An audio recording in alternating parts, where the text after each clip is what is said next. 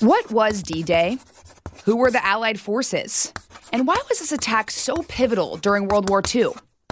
We'll answer all of these questions and more on this edition of Getting Schooled. I'm Abby Hornacek.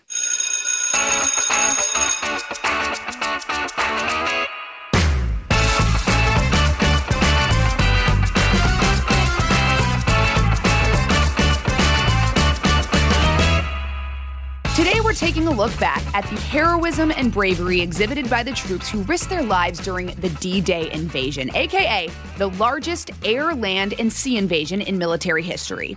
This operation led to the liberation of France from Nazi occupation, and it was a significant turning point for Allied success in the war. So, which countries were involved in the key battle? What kind of preparation went into planning the invasion? And what was at stake for the Allied nations at this point in the war? Here to help me answer all of these questions and more is Dr. John Curatola, a military historian at the Jenny Craig Institute for the Study of War and Democracy at the National World War II Museum. He's also a retired Marine Corps officer, and he joins me now. And Dr. Curatola joins me now. How's it going? I'm doing well, ma'am. Thank you. You served in the Marines for 22 years, you said we were talking before this? Yes, ma'am. Wow, you guys, you truly are the backbone of our country. So I'm happy that you're on the podcast today to talk about D-Day. I mean, this is the largest invasion force in human history. So can you just start by setting the scene during World War II as the events of D-Day unfolded? Sure. When America gets involved in the war, we are woefully unprepared, both in terms of size and scope and capability set. And the United States has to learn how to do amphibious assaults in the European theater.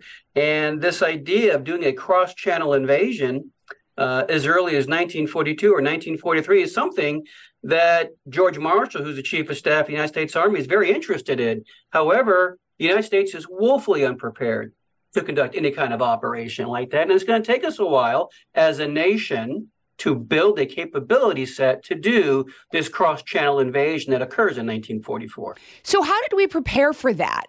Who was in charge of creating the plan, and what kind of preparation went into the D-Day invasion?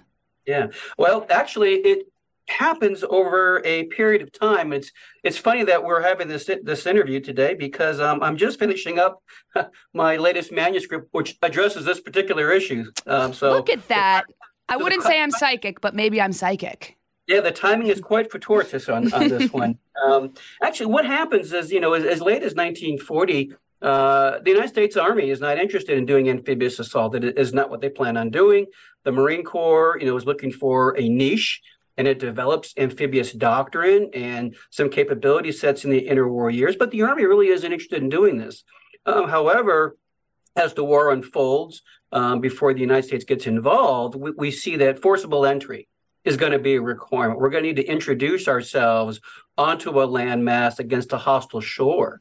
So starting around 1940 and 1941, the Army will start looking into this idea of forcible entry. And that means they got to work with the Navy. And of course, as you can imagine, the Army and Navy don't necessarily like to play well with each other at this time. But the services learn. Okay, and that's the point here, is that in the short span of a few years, the United States Army and Navy and the Army Air Forces, which is part of the Army at this time, they start to learn how to work as a joint force at a time when they weren't interested in doing these things. And so what this shows here for these few years when America is involved in European theater is a learning process is occurring. The Americans are learning how to integrate naval surface fire support, air support, ship-to-shore movement, logistics, and power projection, not only across a landmass, but across the fact that we have to pass through oceans, neither to get to these shores. And so America is really in a steep learning curve during these first few years before the Normandy invasion actually takes place.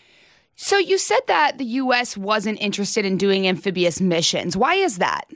Well, the U.S. Army, I should say. So, I see. Okay. The Marine Corps is definitely interested in doing this. And as early as 1921, the Marine Corps is already looking at what at the time was called War Plan Orange, which was a tentative war plan for a tango with the Japanese in the Pacific. There's a war coming in the Pacific. We just don't know when. We just don't know how. But as early as 1921, the U.S. Marine Corps was looking at how we're going to do advanced naval bases in prosecution of a war with Japan. Mm-hmm. And from there, they're going to publish some doctrinal manuals in the interwar years that the Army will grab onto and modify for their own purposes in the European theater. Now, in the war itself, the Marines are largely responsible in the Pacific theater, whereas the Army takes over the amphibious mission in the European theater. It's a notional division of labor between the two services, not to say that there aren't Army units in the Pacific doing amphibious operations. There are. As a matter of fact, the Army does more amphibious operations than the Marine Corps does in the Second World War. Oh, wow. Yeah. But what you see here is that the Army, seeing what's happening in Europe, realizes we're going to have to do amphibious assault against hostile beaches. And what they do is they take a lot of the Marine Corps amphibious doctrine and they modify it for themselves. And they have to learn how to work with the Navy, because all amphibious operations are inherently joint, meaning there's more than one service conducting it. So you kind of have these forces working together for the first time in history. And how did that go for them? How did they work together? Yeah, it took a while for this to kind of unfold. For me, there's an unsung hero in the Second World War. It's a guy by the name of Admiral Kent Hewitt. And Kent Hewitt is in charge of the amphibious fleet in the Atlantic. And he is very proactive in reaching out to his Army brethren about tactics, techniques, and procedures for amphibious assault, for loading vessels for an amphibious movement, working together to provide naval fire support for Army forces that go ashore. And what you see in Torch, which is the first Allied amphibious assault, or the American Allied amphibious assault in November 1942, you see these two services working together. And at the time, it doesn't go real well. Matter of fact, the word that they use for Torch is a hit or miss affair, because they're fighting the Vichy French, which are not necessarily all that formidable. However, just getting from ship to shore is problematic in 1942 because we don't have the exercises down. We don't have the maneuver down. We don't have the movements down. And so it really is, the Mediterranean is really a classroom for the United States in terms of amphibious assault. The Mediterranean was a classroom. I like that. That's a good way to look at it. Yeah. So then fast forward to 1944 then. How were the Allied troops faring at that time of the war, and what was at stake for them? Yeah, D-Day, as we know it today, was really an American idea. The British were not very interested in doing this cross-channel invasion, and the Americans really see this as the best bid for success. Why? Because it's the most direct route to Greater Germany. We stage forces in the UK, we come across the Channel, and then we head directly east into the heart of Greater Germany. The Brits were actually interested in a peripheral strategy, coming at it from the Mediterranean and then pushing north. And what happens is, over the course of the years, the United States eventually convinces the British that this is the way to go. And the scales kind of tip in this relationship between the British and the Americans. Now, remember, the U.S. is late to coming into the war. Not until December 7th, 1941, the Japanese bomb Pearl Harbor, and then Germany declares war on the United States. So we come to the war relatively late, and so we have a lot of learning to do. And in 1942 and in 1943, the British really have the know-how on how to fight the Germans. But what happens over the course of those years, as I mentioned, the classroom in the Mediterranean, that relationship starts to tip. The Americans now start to become the big brother to the British, who now become the little brother. The relationship changes. Why? Not only are the Americans getting smarter, but also the Americans have more skin in the game, more men, more equipment, as the United States gets its industrial feet underneath it. And now we're producing the ships and the airplanes and the artillery pieces in great numbers. Whereas when we first started the war, we didn't have those standing forces. So there's a relationship change. And eventually, At the Tehran Conference in December 1943, the cross-channel invasion is finally approved by both the Americans and our British counterparts, and we're going to do this notionally in May of 1944. We know it shifts until June, but initially it was supposed to be in May. But what you see here is this relationship between the Americans and the British starting to change over time. So you're saying that basically why this relationship changed was because our armed forces started working together as one, and that means we had more equipment, more manpower, things like that? Yeah, what you see is the United States not only becoming more tactically proficient, in terms of sending men into formations and taking on the Germans, we become not only more tactically proficient, but we also have more skin in the game in terms of lives and in terms of equipment sets, in terms of shipping capabilities, in terms of air power, all the things that you need to conduct modern warfare. The United States now has plenty of, or is producing a significant amount of it that the Allies are using. So then how did the D-Day invasion ultimately unfold?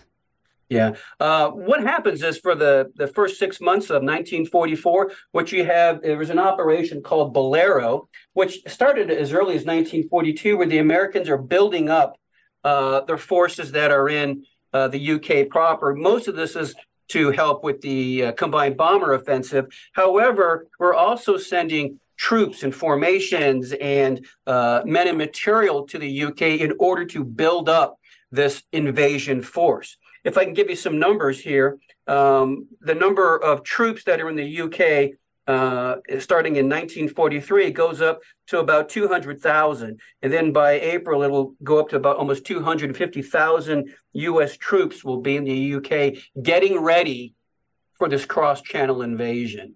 And there's a joke with the British people seeing all these Americans here that the Americans are overpaid, oversexed, and over here as they inundate, their English countryside with all these encampments and these training areas and exercises that they conduct before they do the cross-channel invasion. And actually, if I may, there are two operations that are planned prior to this that most people don't know about. In 1942, there was a cross-channel invasion plan gone by the name of Sledgehammer. And George Marshall, who's the chief of staff of the Army, is very big on this particular plan. However, as I stated before, there's no way the United States can conduct this operation. There's another operation that's planned in 1943 called Roundup. And the same thing occurs. We don't necessarily have the wherewithal to conduct that operation. Now, having said that, please understand there's other things going on in the global war. In 1941, in June, the Germans invade the Soviet Union proper. And for the rest of that year, the Russians are really reeling under the assault of the Wehrmacht. And Stalin is desperate to get a second front. He wants to relieve some of the pressure on his people. So what he wants is a second front from the Western allies, the Americans and the British, to help take some of that pressure off. And the Normandy invasion is part of that equation. All right, we've got to step aside for a quick recess, but we'll be back right after this. So you said how many troops were gathered before we invaded?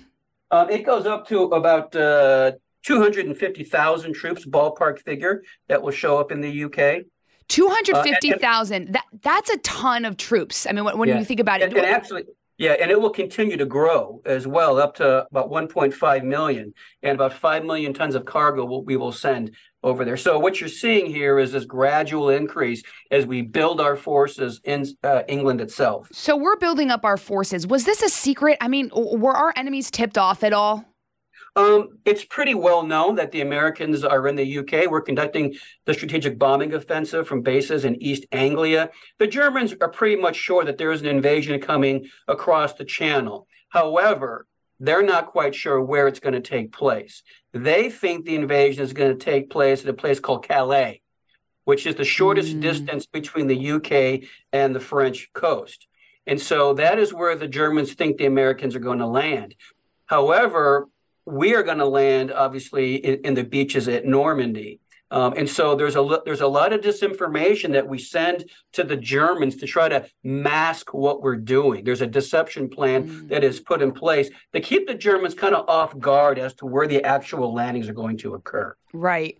So then can you walk me through the events of June 6th, 1944? Sure. What happens is to do this amphibious assault, obviously, you're going to need good weather. To conduct the ship-to-shore movement, to provide naval surface fire support. And the problem is, this is the day before you have radar or satellites, and you have, weather forecasting as we know it today. Right. And so what happens on June 5th, the weather's terrible.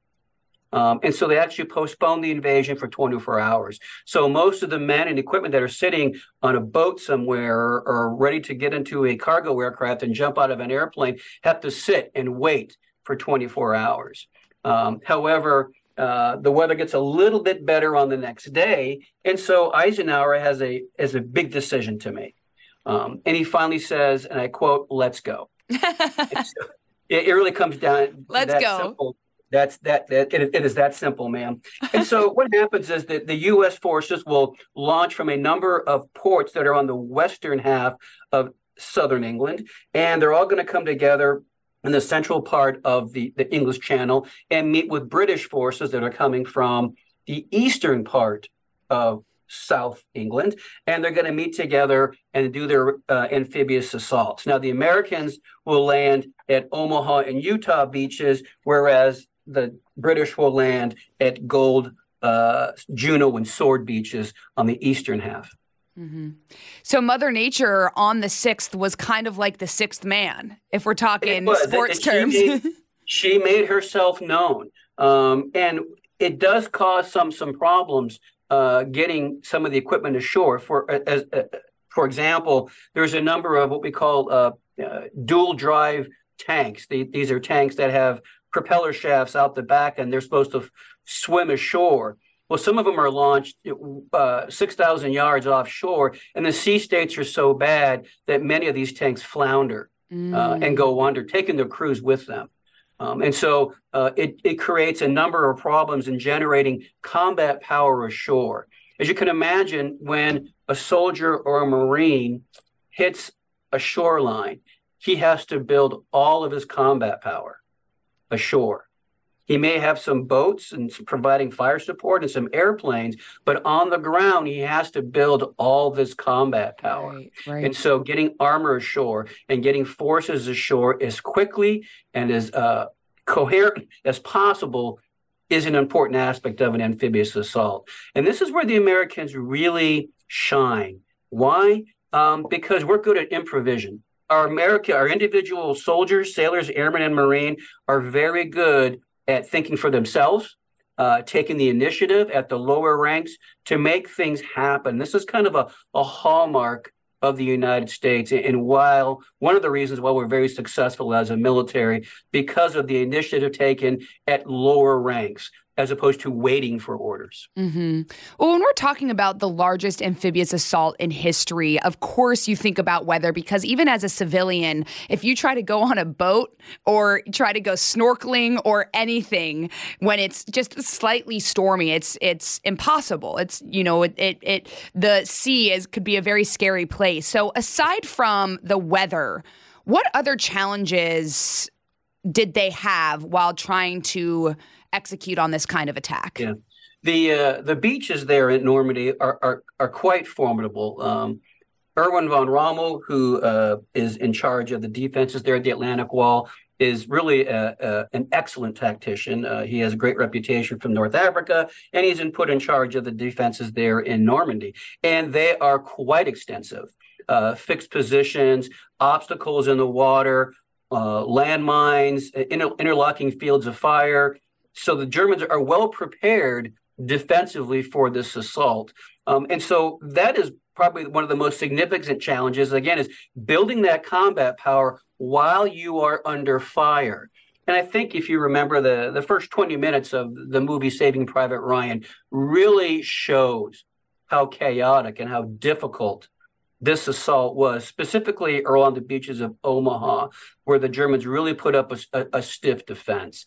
And so the fact that the Germans were well prepared, well fortified, and well armed really made this even more difficult when you throw on the weather problems that these soldiers had to deal with. Right. And, we overcame it. And I know you mentioned we were preparing for this for a while, but what do you think made this invasion so successful?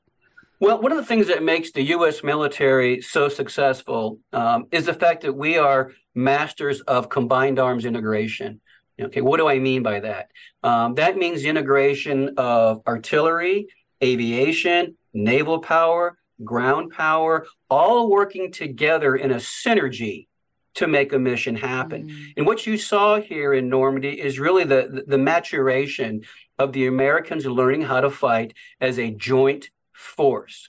And to kind of exemplify this for you, for weeks before the Americans even land, and the Brits too, I'm just talking about the Americans, but the Brits as well, there's an entire air campaign that is directed against the existing French and German transportation networks. That's important because we don't want the Germans to be able to move their forces and the reserves from one location to another. And so for weeks before the Americans even land, we're going to make northern France, a term that they use as a railroad desert. We're going to knock out all the transportation nodes so they can't move their forces around and reinforce what they have on the ground. Another thing that happens is the United States Army Air Forces, with both medium bombers and heavy bombers, will also hit the beaches themselves just before D-Day to kind of help soften them up. Now, some are more accurate than others in terms of actually letting their bombs drop, but what you're seeing here is the fact that you have an air effort that is helping prepare the battlefield for the introduction of ground forces. At the same time, the United States Navy is parking battleships off the coast of the Normandy beach and firing 16-inch shells into these German formations. So you have air, naval, and ground forces all working together towards a unified goal. That makes a difference. Right. And I was reading, and correct me if this number's wrong, but I was reading that some 400,000 German troops were lost. Yeah, I think that number sounds about right. I'd have to check your math on it, but yeah, it sounds about right. The German troops that are there are obviously well positioned to repulse this invasion. But by this time of the war, again, the Americans have learned how to do ship-to-shore movement, how to do combined arms integration, and oh, by the way, you have to break out of this toehold that you make, and they've learned how to introduce logistics, how to provide combat power so troops can continue inland. This is an important lesson the Americans learned. And again, we're very good at it, and we're very good at it today. Well, just to expand on that, you say it seems like we kind of learned some things during that they probably carried on throughout the years in the development of the U.S. military. Do you think the events of D-Day really did pave the way for other important military attacks, and how do you think that happened? Yeah, absolutely. What most people don't realize is there's another invasion of France 2 months later. There's an invasion called Dragoon. It was initially called Anvil, but it's called Dragoon. And the Americans will invade southern France and push up and meet up with 21st Army Command in France proper. In this way, we have another port to bring in supplies and manpower as we push into Germany. And the Dragoon invasion goes exceptionally well because we take a lot of the lessons learned from Normandy and we apply them in Dragoon. Again, combined arms integration, naval and air and surface forces working together towards a sustained effort. Yeah, 2 months later seems like a quick turnaround after such a massive invasion, doesn't it? It is. And there's a lot of tension between the Americans and the British about this particular invasion because, again, the British are wedded to a Mediterranean strategy where they want to come up through basically the Balkans and push up that way, where the Americans are dead set against that. The Americans want to take the French route because they see it as the most direct route. So what was the aftermath of Normandy? Yeah. What happens is that we establish our toehold there, obviously on June 6th and through the 8th. But what happens is the Americans run into the bocage, which is, if you've ever been to Normandy, there are these big, thick hedgerows that are very difficult to maneuver through. And so they really aid the defense in terms of combat options. And so the Americans have to fight their way through these hedgerows to eventually break out. And it takes a while. The Americans thought they were going to take, Cherbourg and some of these objectives relatively quickly, and it takes significantly longer than what they thought because of the defenses that are available to the Germans and the terrain that's there. And so it isn't until, mid to late June that the Americans really start to break out from the Normandy toehold. And then once they do that, they really are able to make some I'll call it broken field traction in moving east towards Greater Germany. But it takes a few weeks. All right, we've got to step aside for a quick recess, but we'll be back right after this. I do have to ask you this question, and I meant to ask this earlier, but D-Day, there are some people think that it stands for designated day, decision day, doomsday, but the D in D-Day stands for day, right? Is that true? Yeah, it stands for nothing. Let me give you an example for staff functioning. And having been a staff officer in a number of my tours, what you're doing is it's just there to designate a given 24-hour period so everybody's on the same sheet of music for a given operation. It's just like saying H hour. H hour is the hour you're supposed to land. D-Day is the day the operation is occurring. Seems a little redundant. It doesn't mean anything. But as a staff officer, if I'm talking to you about Normandy and I say, hey, on D-Day, we're going to do this, I'm talking about June 5th. And of course, it shifts to June 6th. But it puts everybody on the same sheet of music. It's all it is a staff functioning tool. I see. That's interesting. Yeah, it sounds a little redundant, but the way you explain it, it makes sense.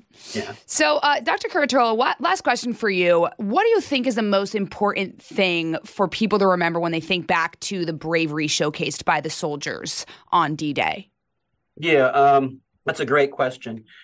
I always look at it from a standpoint of the individual soldier or sailor there who's going ashore in Normandy, and think about what's going through their mind and the fact that you don't know if you're coming home. And many of these men didn't come home. And they fought in a war to rid the world of fascism, and they knew that the world was depending upon them. And I think that speaks to the American spirit. I think it speaks to what we as Americans look to as safeguards of democracy and human rights.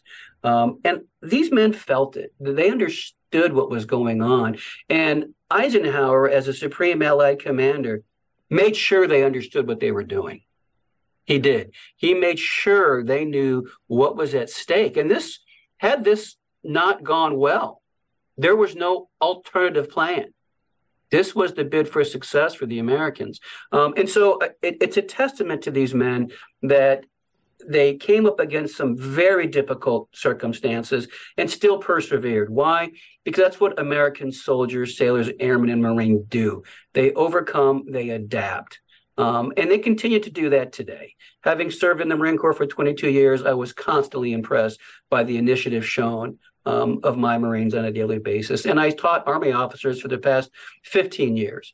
And I saw the same thing with them. And so that spirit endures today. Most military professionals know this history. Most of the officers know this history. And they use it as a building block to be even better, to serve this nation. I lied to you. I said last question, but I actually have one more because I want to follow up on something that you said. If we did not have the success that we did during this invasion in World War II, how do you think the war would have been different? Yeah, that's a really good question. It certainly would have changed the calculus significantly. I think what might have happened, and this is only speculation on my part, right. The war may have dragged on in Europe, at least, into possibly 1946. There might have been some kind of negotiated settlement with Hitler. And because you got to think that the Russians are by 1944, the Russians kind of have their feet underneath them, and they're now starting to push west a little bit. But that doesn't mean that this victory is at all secure. And of course, keep in mind, the Americans are still fighting the Japanese. There's another war going on. And so I think it significantly would have altered our courses of action available to us. And the war might have very well ended up very differently had D-Day not succeeded. Yeah, well, back to your point earlier, our soldiers and our military are some of the best in the world. So the fact that we were able to execute this mission at such a high level and the way that we're able to look back on it today is truly spectacular. Dr. Kuratola, thank you so much for coming on. I appreciate it, and enjoy the rest of your week. Thanks for coming on. Thank you so much. Thank you so much for your time. I appreciate you having me on.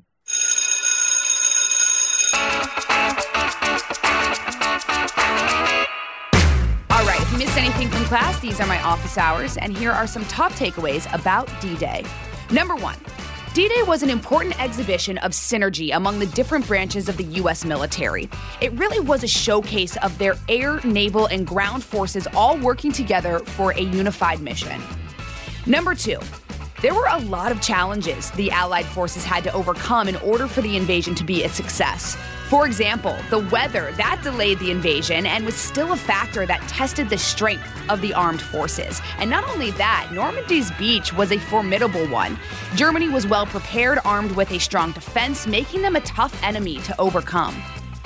And number 3, some of the values that made the armed forces in the 1940s so successful still run through our military today. American bravery and the ability to adapt are still present, making us powerful in fighting for democracy and mankind. Thank you so much for listening to this podcast on D-Day. For more podcasts, you can go to foxnewspodcast.com. And don't forget to subscribe to this one on Apple Podcasts, Spotify, or wherever you listen, and leave us a review. This has been Getting Schooled with Abby Hornacek on the Fox News Podcast Network. Class dismissed. Listen ad-free with a Fox News Podcast Plus subscription on Apple Podcasts. And Amazon Prime members can listen to this show ad-free on the Amazon Music app.